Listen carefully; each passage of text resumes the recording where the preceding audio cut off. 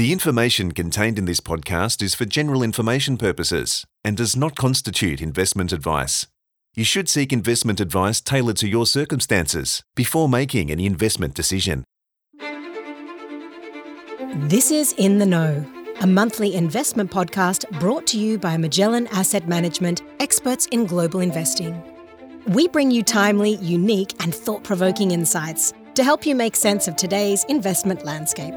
For every 2 EVs that customers buy in Wisconsin and come on to being charged in our system, every 2 EVs equals the demand and the energy usage of a whole new household.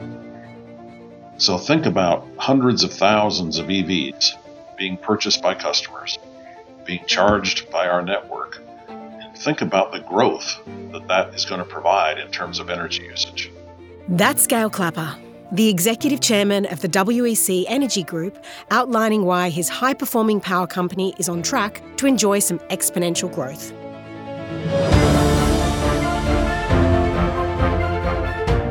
Welcome to Magellan In the Know. In this episode, Gail Clapper explains how diversifying into several green technologies is already providing a more reliable energy supply to his 4.6 million customers, including many of America's biggest manufacturers. He speaks with Magellan Infrastructure Team Portfolio Manager Joel Amoris and Head of Infrastructure Gerald Stack about how WEC balances the desires of shareholders, regulators and customers, and the potential risks of weather events and cybersecurity. But first, a warm welcome from Joel Amoris. Welcome to our podcast, Magellan in the Know. I'm Joel Amoris, a portfolio manager in the infrastructure team here at Magellan, and I'm joined by my colleague, Gerald Stack, the head of infrastructure. Thanks, Joel. I'm delighted to be here. Today we're speaking with Gail Clapper, the executive chairman of WEC Energy, one of the largest investor-owned utilities in the US, serving gas and electric customers across parts of Wisconsin, Illinois, Michigan, and Minnesota. WEC Energy's been in the portfolio for more than a decade and has generated some of the most attractive and consistent returns across the infrastructure space. In fact, 9% earnings CAGR over the last 18 years, and they've grown dividends at a similarly attractive rate. Gail, thanks for joining us. Perhaps we can start off by asking you to tell us a bit about yourself, how you went from radio newscaster at university to executive chairman of one of the best run utilities in the US. Looking back over the number of years that I have been in this industry, time really has flown. But I did work my way through university, through college as a radio newscaster. In fact, my degree really was in journalism with a minor in economics. Actually, long story short, my first job out of college was a morning news anchor in Minneapolis, and then moved to Atlanta as news director of a chain of radio stations. The honest truth is, one day on a Sunday, I was just paging through the Atlanta newspaper, and I happened to see a blind box ad that said Fortune 500 energy company seeks spokesperson. And I thought, gosh, that might be interesting just on a lark to see what that might be like. So I sent in my resume, was hired by Southern Company in Atlanta, and actually was very, very fortunate. The then CEO of Southern Company, a gentleman who's now passed away by the name of Alvin Vogel, who was, by the way, a World War II hero and consulted on the movie The Great Escape with Steve McQueen, if any of you remember that great movie. He, for whatever reason, took me under his wing and really taught me the business, and for some reason saw potential in me. And without his mentorship and without his grooming, I'm unlikely to be in a position like I am today. But essentially, over the many years at Southern Company, I think I had 29 years at Southern before joining WEC Energy back in my home state of Wisconsin. And I believe I had 14 different roles over the course of that period of time, including a stint in England when Southern bought a regional electricity company in the UK. So a lot of varied background and great experience and mentorship from some really terrific people who understood the business. As Joel sort of outlined, Gail, WEC's had quite an extraordinary track record of achievement under your tenure. For those listeners who might not be familiar with WEC Energy, can you tell us a bit about WEC and the environment it works in and the key issues you face? Well, as Joel mentioned in the very beginning of our podcast, we serve 4.6 million customers across the great heartland of America, We are in the upper middle western part of the United States. We're headquartered in Milwaukee. For those of you who know a little bit about the U.S., we're 90 miles north of Chicago and in a terrific center of the country, if you will, particularly for manufacturing customers. The state that we serve, particularly Wisconsin, where we have almost 70% of our assets, Wisconsin has a great history of supporting manufacturers. In fact, you name the major manufacturing company in America, and we serve that company, ranging from basically Komatsu, which just built a brand new state-of-the-art manufacturing campus for heavy mining equipment, to ABB, to Amazon, to Foxconn, to Harley-Davidson, you name it. We have a wide variety of major manufacturing customers. In addition to that, we have a growing customer base in terms of our natural gas distribution business. Many customers are converting from oil or propane to our natural gas distribution network.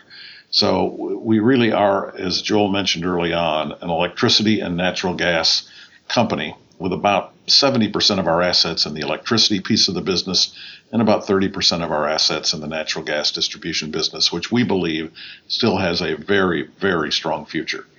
When you think about your second part of your question about challenges, Gerald, and I was thinking about this the other day. A company like ours is really at the intersection of a functioning economy, because really no wrench turns, no manufacturing line moves without energy. So we're at the intersection of a functioning economy, public policy, and basically technological change. And that makes for a company like ours to be a very interesting place to work, but also a company with greater investment opportunity that I have seen actually in my nearly 40 years in the business. When you say greater investment opportunity, you mean today there's an enormous investment opportunity? Yes, absolutely. And a much broader spectrum of investment potential than we've had even 15 or 20 years ago, ranging from battery storage, which is in our capital plan for the first time, so storage of electricity at utility scale. So ranging from battery storage to solar panels to wind farms to biomass plant and to even more efficient natural gas power generation. And then, of course, on the horizon is the potential for hydrogen to be a power plant fuel, if you will, and even carbon capture, which is being experimented around the world. So, again, we see a broad array of investment opportunity and continued necessary growth as we continue to decarbonize the economy. I'm sure that's a theme we'll talk more about in this podcast, but that's a great start to get a picture about the breadth of WEC's activities. Now, Gail, just a little bit more about the utility business. Now, there's somewhat of an unfair view or a notion that running a utility is simple. We'd actually argue that it's anything but simple. I'd actually argue that it's really a job for experts, for those with expertise in balancing and mediation. And when we're talking about that, we're talking about balancing reliability versus affordability, and then mediating between the needs of regulators, customers, and shareholders. Now, can you give us some insight into some of those challenges, how you managed to get that right balance, and then more importantly, how you've been able to maintain this harmony for so long? Well, it's a great question, Joel. Let me say this. A long time ago, I learned, I think, an important lesson about how to continue to have a company like ours be on the right track and meet its commitments to its stakeholders. And the first is that, like any other business, it all starts with the customer. And that's our fundamental view. So as we look at how to plan our business and how to basically continue to, as you say, balance the needs, regulators, consumers, shareholders, really, if you line them up and the objective is basically to meet the needs of all three, what you really find is those needs are not different. And we sum it all up by every decision we make now, particularly on capital allocation and capital investment. We sum it all up with basically what I call the ARC. So every capital decision we make, it has to follow the prism of the ARC, which stands for affordable, reliable, clean. Our shareholders want affordable, reliable, and clean because that's the only way to sustain shareholder returns over time. Our regulators want affordable, reliable, and clean because they want to make sure public policy is followed. in terms of the decarbonization of the economy. And our customers want affordable, reliable, and clean. So if you start with that fundamental premise, that basically the interests of all three of those, what might in some people view as a disparate group, they all line up together if you have that right kind of approach to making sure that the needs of all three are met and align. And in affordable, reliable, and clean, we believe they all align. Now, Gail, would you say that that balancing act has become increasingly difficult over the years, given events such as COVID? You've had extreme weather events across your service territories, as well as obviously the constantly evolving energy space. I'm not sure, Joel, that COVID, in retrospect now, since most of the COVID pandemic is behind us, we did learn some lessons from COVID, but I'm not sure in many ways it made it more difficult. I think it actually unveiled some things, and I'd be happy to talk about two of them. The first is I was so amazed by the resilience and the creativity of our employees. As you know, particularly our corporate office staff, like yours, had to work remote. But our service people, our line crews, our engineers, our technicians, basically had to work in the office and in the field through COVID. And they were just fantastic in how they did it. So first of all, I think we learned that there was an even greater depth of creativity and commitment among our employees, and that was just a terrific thing to see. But in addition to that, I think the COVID experience redefined for many customers what reliability means. With many people working from home, perhaps if there was an outage at 1 o'clock in the afternoon pre-COVID and they were in the office, they didn't even know about it. We could fix it before they got home. But with people working from home, reliability became even more important. So we learned, I think, just how important in an evolving economy. We always knew reliability was important, but we learned in an evolving economy how much more important the reliability of electricity is. So I think those things were really clear lessons from COVID. In addition to that, many people are now reflecting on the decarbonization of the economy, how quickly that can continue in the right direction. And as you know, during COVID, we had a polar vortex that hit parts of the United States. My goodness, in February 2 years ago, the temperature dropped to, are you ready?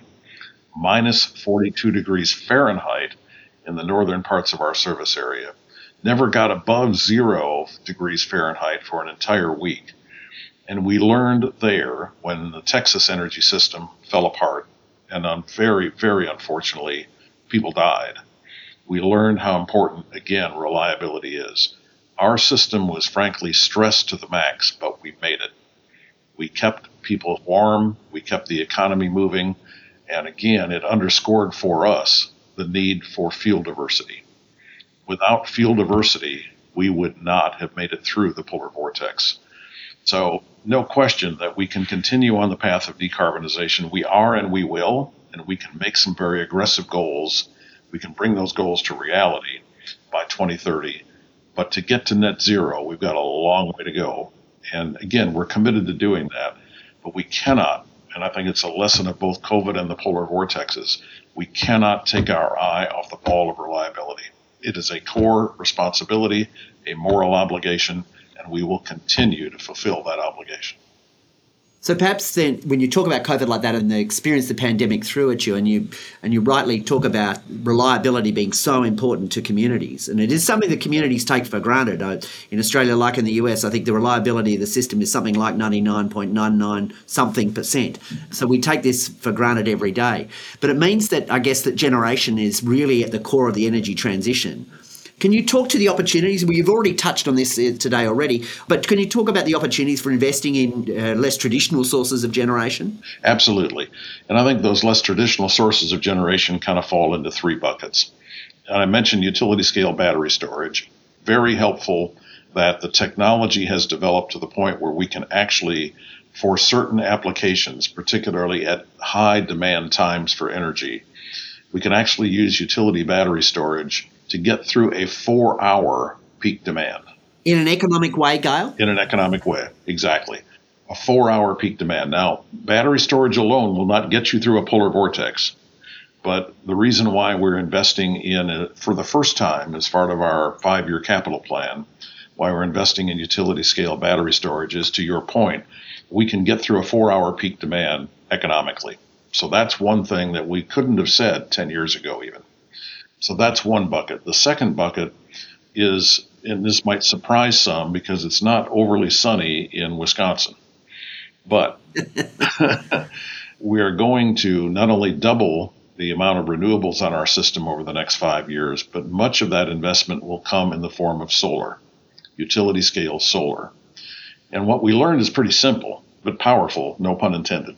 What we learned is that we've never hit a new peak demand for energy from our customers, which is usually always in the summertime, unless the sun was shining. So essentially, for peak demand purposes, the combination of solar and battery storage really should keep us very reliable. So we're really thinking about solar in terms of its most cost-effective application being in the high demand times of the summer. And that solar capacity really will replace peaking units that would either run on natural gas or oil. So a very cost-effective way, we believe, to meet peak demands. And then the third piece would be wind technology, wind farms. There, you can't rely on wind in the summertime in Wisconsin for peak demand, but you can rely on it for a lot of energy in the wintertime because the winds are most prevalent in the upper Midwestern part of the U.S. at night and in the wintertime. So the combination, as we kind of plan our system, the combination of those three, we think will very much continue along the road of decarbonization and fit very well within the ARC, affordable, reliable, clean. I was going to ask you, given you've mentioned the ARC, so that each of those three technologies meets those ARC criteria? They absolutely do make that criteria. Yes, they meet the criteria. And then what about energy sources such as hydrogen or indeed such as nuclear? Well, let me take hydrogen first, if you don't mind. Hydrogen has, I think, a great deal of potential. In fact, is a large energy player in the U.S. We want to be very active in helping to shape the future of clean energy.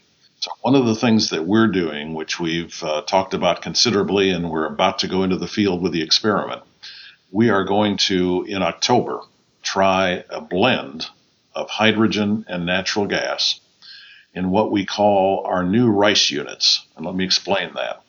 RICE stands for Reciprocating Internal Combustion Engines. There's a European company called Wärtsilä that has developed this technology. They run today, they're modular power plants. You can actually put them on wheels, which is just amazing. First time I've ever seen a power plant that could be on wheels. But they are modular power plants. They're very cost effective. Today they run on natural gas. And we're using them extensively to serve iron ore mines in the Upper Peninsula of Michigan, where we also serve customers. The manufacturer, the developer of the technology, Wärtsilä, believes that the technology that we're using, which burns natural gas today, is quote-unquote hydrogen ready.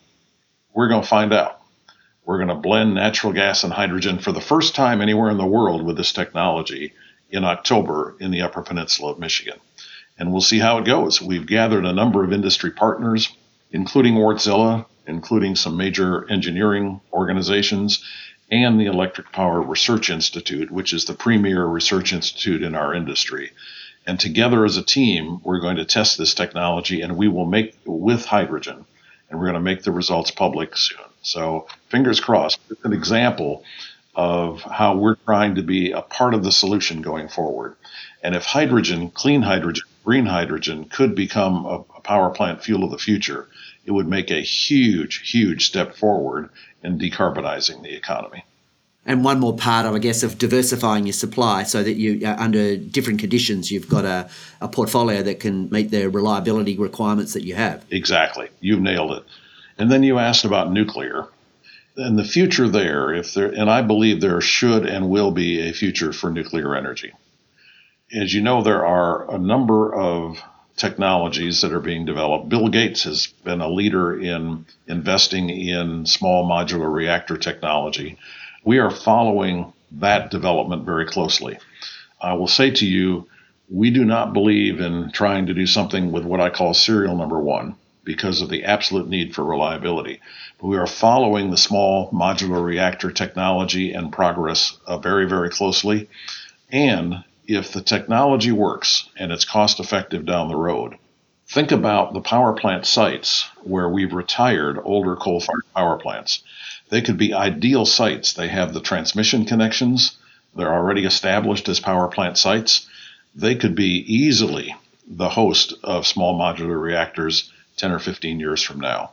But I would simply just add and reinforce, we won't be serial number one because of our absolute need for reliability. Fantastic. Now, Gail, if we could step back for a second here, we're obviously talking about energy transition, and I believe the US climate czar John Kerry had called it the greatest economic opportunity since the Industrial Revolution. Now, few would argue that WEC is really at the forefront of this revolution, so to speak, and you're exposed practically in every investment opportunity imaginable here. In addition to that, we look at utilities as really leading the efforts in limiting global warming. Obviously, when we look at emission numbers, it doesn't look great, but at the same time, you're well positioned to lead that global warming fight. Now, as investors, are you able to frame the size and the scale of the opportunity, particularly for WEC? And going back to your earlier comments, what does this potentially mean for us as long-term investors? Sure. I'll be happy to give that a shot, Joel. Reminds me of that old Beatles song. So you say you want a revolution, right? Well, first of all, the next major steps in decarbonization, I believe, is a lot has already been done with this industry. For example, our goal at WEC is an 80% reduction in CO2 emissions from power generation, 80% reduction by the end of the year 2030. And we have an operating plan to do it that does not rely on new technology. We have an operating plan to get to an 80% reduction by the end of 2030. So when you look more broadly, I think the transportation sector all over the world is probably the next sector where there's going to be the greatest bang for the buck in terms of decarbonization. And putting it simply, that means electric vehicles. Now, in our part of the world, in the upper part of the Midwestern U.S., there's a very, very little penetration right now. I'll bet we have less than 8,000 electric vehicles of any kind in the state of Wisconsin. But as we move and as the car manufacturers and vehicle manufacturers, many of them have set goals to basically have hundreds of thousands of EVs sold in the next 10 years. The adoption of electric vehicles in our service area could make a huge difference. Now, let me give you an example. What we're learning so far is that for every 2 EVs that customers buy in Wisconsin and come on to being charged in our system, every 2 EVs equals the demand and the energy usage of a whole new household. Wow. So think about hundreds of thousands of EVs being purchased by customers, being charged by our network, and think about the growth that is going to provide in terms of energy usage. 2 for 1, 2 EVs equal a whole new household in terms of energy usage. I was actually blown away by that comparison, but we're finding that actually may even be conservative. So that's just to give you an example. Now, there's a follow-on to that, and that is that let's say you live on a cul-de-sac with 8 houses, and 3 of those houses get EVs. Well, we're going to have to put in a larger transformer and probably upgrade the grid into your street and into your neighborhood. So there's tremendous investment follow-on opportunity here. And you can see it essentially, Joel, in our capital numbers. So the 5-year plan that we rolled out late last year, we call it our ESG Progress Plan, but we plan to invest $17.7 billion in what we call efficiency, sustainability, and growth. That's the largest 5-year capital plan by far in our history. And now as we update that plan, as you know, Joel and Gerald, every fall, so as we go to October and November, you'll see us roll out a new 5-year capital plan that would cover the period 2023 through 2027. And I would be shocked if you don't see an even higher capital investment opportunity number. So it just gives you a sense. And by the way, we're very fortunate that our cash flows are such that we can finance, say, the $17.7 billion capital plan with no new equity. And I think that is very much a differentiator for WEC right now. So just wanted to give you a sense of that. So tremendous investment opportunity as the economy continues to decarbonize and as more and more electrification takes place. That's a tremendous amount, some of these figures that you bring out. And again, it goes back to the earlier points that we were discussing about balancing the certain needs of various stakeholders. So I'm actually curious here to get some insight as to how yourself and the board think about formulating a long-term strategy, again, being able to maximize the investment opportunity and returns, and then balancing this out with affordability and reliability. Yeah, and it's something we talk routinely with the board about. Let me give you two pieces of, I hope, insight that might be helpful. Because again, we are very committed, as I mentioned, to looking at everything we do through that prism of the arc, affordable, reliable, clean.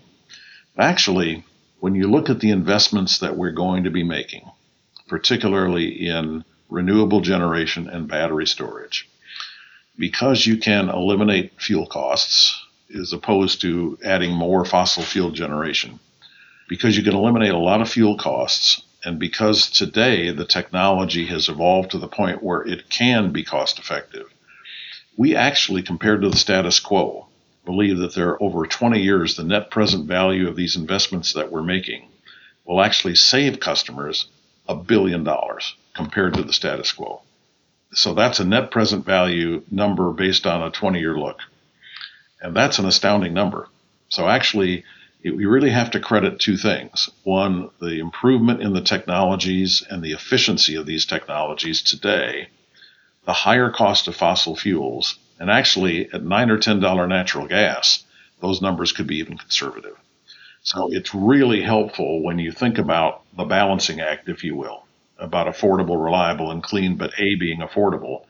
That balancing act is really helped by the fact that the economics are really driving these kinds of good decisions.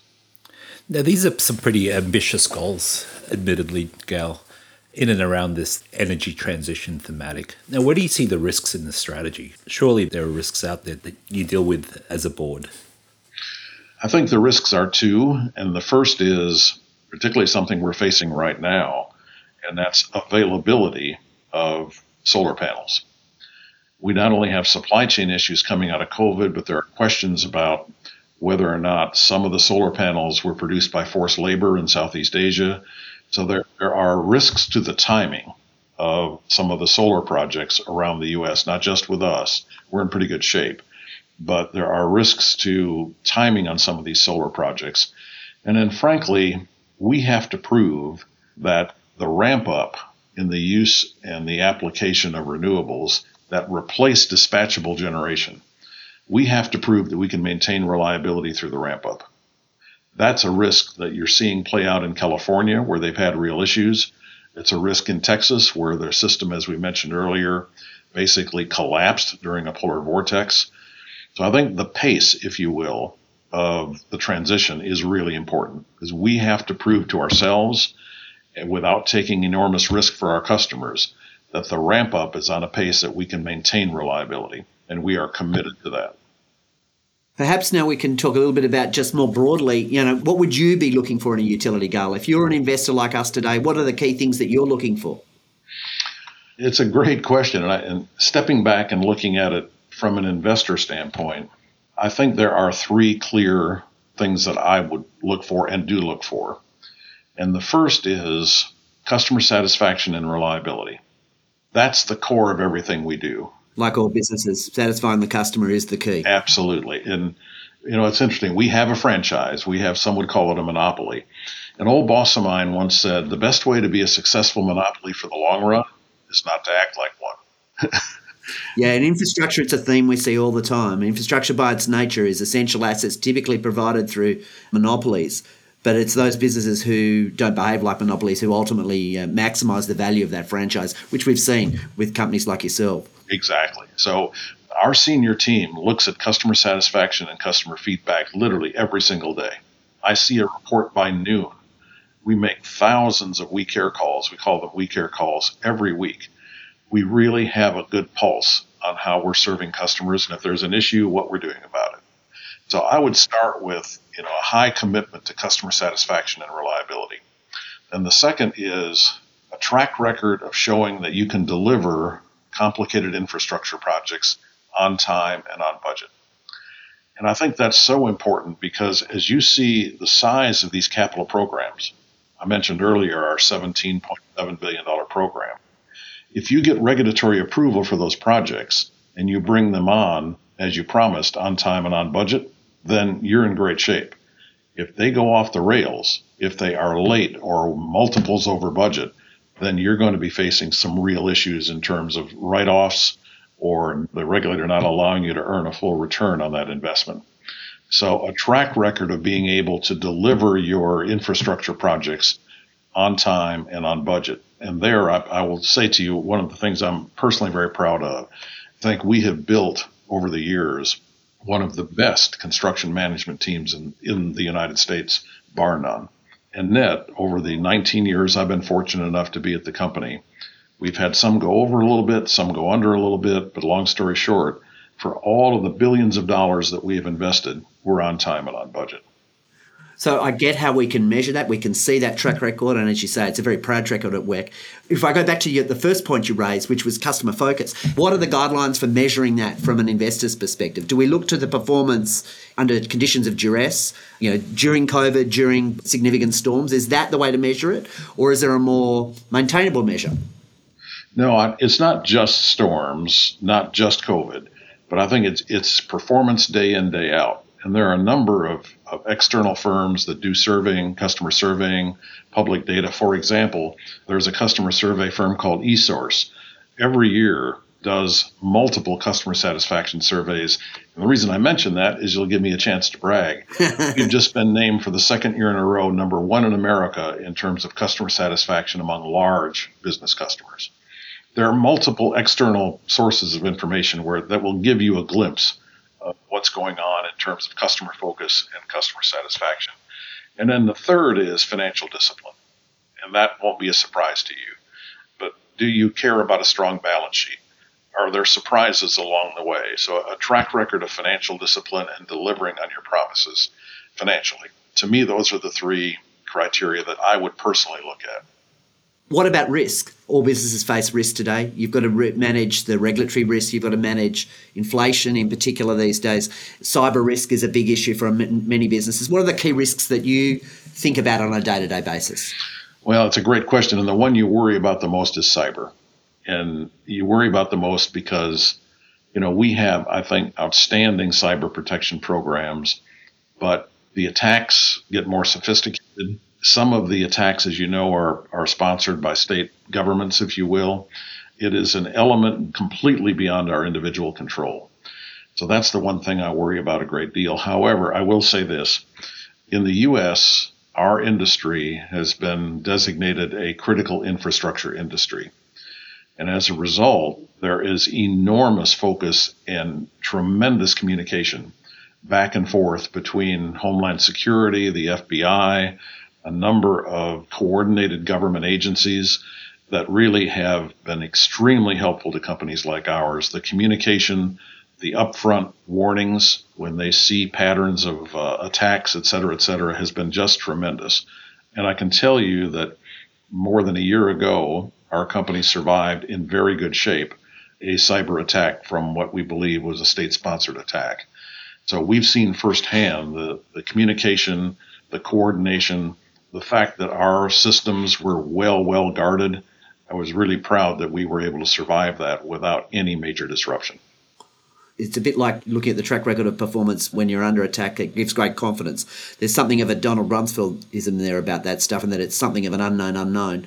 But that gives great confidence, I think, to investors that you've got structures and processes in place that have been able to deal with what's been thrown at you to this point. Yes, and very good oversight from our board as well. One of our board members actually is a cybersecurity expert, as well as a very good business person. So, again, you never rest on your laurels, but it is something that we feel we have a good handle on today. And what about regulatory risk? Is that something that is just baked into the way that the company operates, or is this something that is a constant on your mind? Oh, absolutely. And I would say the key to regulatory relationships is like the key to anything else. It's transparency and communication. And transparency and communication builds trust. So transparency, communication, trust, and delivering on your promises. When you have those things in place, you tend to have very supportive regulatory relationships. And right now, as you know, we have a major rate case ongoing for our Wisconsin utilities. The staff testimony is just out just very recently. I would say it's a very well-balanced look. So we're looking forward to concluding that rate case with a very balanced and constructive conclusion. Now, Gerald had mentioned inflation perhaps being a more near-term one and one that we've not seen in quite some time, or at least in my career. Now, our listeners are probably aware of the valuation implications, but can you provide us some insight on what this means for the business, its earnings impact, and how the team manages it? And I think, again, going back to your point, how does this affect that customer relationship? Well, I think clearly, and we've done a lot of communicating with customers. They've seen what's happened to gasoline prices at the pump. They've seen what's happened to natural gas prices. But again, it goes back to, I think, being very clear and being as proactive as you can to give customers a warning about what they might see on their future heating bills or their future electricity bills. Generally, in fact, I just saw a major article in the Wall Street Journal where they did a nationwide survey, and electricity prices are going up around the country 15, 20, 25%, driven in part by the big uptick in natural gas commodity prices. So yes, you have to communicate with people. And I will say this, one of the things that we're very proud of is that we tell people up front, our customers up front, if you have trouble paying your bill, talk to us right away. We have a number of programs that can help. In fact, to give you an example of how much help, each year, the federal government here basically funds something called the LIHEAP program. That stands for Low Income Heating Assistance Program. And this past year, the funding by Congress was so generous that we were able to actually, think about this, we were able to wipe out the entire arrears of all low-income customers that we serve natural gas to in Chicago. So we're very active in trying to communicate with customers and trying to give customers as much help as possible. And then in terms of the regulatory environment, again, it all goes back to communication and transparency and trust. And when you have that as a basis, it helps you get through shocks like this. Yeah. Yeah, fantastic. Now, I think, Gal, before we wrap up, we thought it might be worth squeezing in one or two questions that some of our listeners might be interested in hearing about. Now, for our listeners, Gail has an ownership interest in the NBA team, the Milwaukee Bucks, which means he's the owner of a championship ring from the 2021 season. Oh, I should have worn my ring. I'm sorry. Yeah. Well, it's quite modest, shall we say, right, Gail? And in fact, so modest, I think it comes with its own monthly utility bill. So tell us, Gail, how did the radio newscaster end up becoming an owner of an NBA franchise? And again, maybe perhaps are there any parallels to an NBA franchise and an electric utility franchise? Oh, I think there are parallels, Joel. I really do. It's amazing. The Milwaukee Bucks were sold. They had been in the ownership of Herb Kohl, who is a retired U.S. senator. Had been a U.S. senator for many years, but he'd owned the Milwaukee Bucks. And as he decided to retire from the Senate, he decided to sell the Bucks as he got into his late 70s. So a group of money management folks from New York banded together to buy the Bucks. They realized that they really didn't have any experience in the state of Wisconsin, that a number of things were going to have to happen, including the building of a new arena. And so they were good enough to basically search around to determine if there was any interest among some of the people who are more experienced in the state of Wisconsin of becoming co-owners of the Bucks. So I was interviewed by Wes Edens with New Fortress Energy, by Mark Lasry, who is the leader of Avenue Capital, by Jamie Dinan from York Capital, about whether I might be willing to join them in the ownership group. I had never experienced anything like that before. It was fascinating. So I thought, what the heck, I'll give it a shot. And I will tell you that the team went from, this was 2014, when the ownership change took place. The team had the worst record in the NBA that year, and we went from the worst in the NBA to a national championship a year ago. and deep into the playoffs this past year as well. So it's been a fascinating experience. And Joel, to your point about, is there a parallel? Yeah, no question about that. And one of the things that I've been fascinated about is really the whole approach of Coach Bud. We have Mike Budenholzer, better known as Coach Bud, as our head coach. And one of his mantras is, you play the right way. You worry less about wins and losses, because those come if you play the right way and you're committed to improvement every single day. You focus on the details. You focus on the fundamentals. You execute, and the rest of it takes care of itself. And that's his mantra, and it has really worked, and you can see it in the players. You can see it in their attitude. You can see it in their focus. But executing the fundamentals, focus on details, get better every day, those are things that I believe have great parallels, not only to an NBA team, but also to a company like ours, and any other business for that matter. So perhaps in 10 years' time, Gail, which do you think will actually generate the better equity returns, WECA or the Bucks? Now, be mindful of your answer here. Well, all right. Let me think that through for a second. I think actually on a risk-adjusted basis, exactly. I like WEC.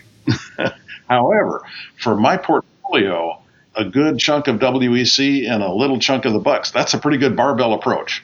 That's a very good balance. Now, we've got plenty of basketball fans as well as a large Greek community here in Australia.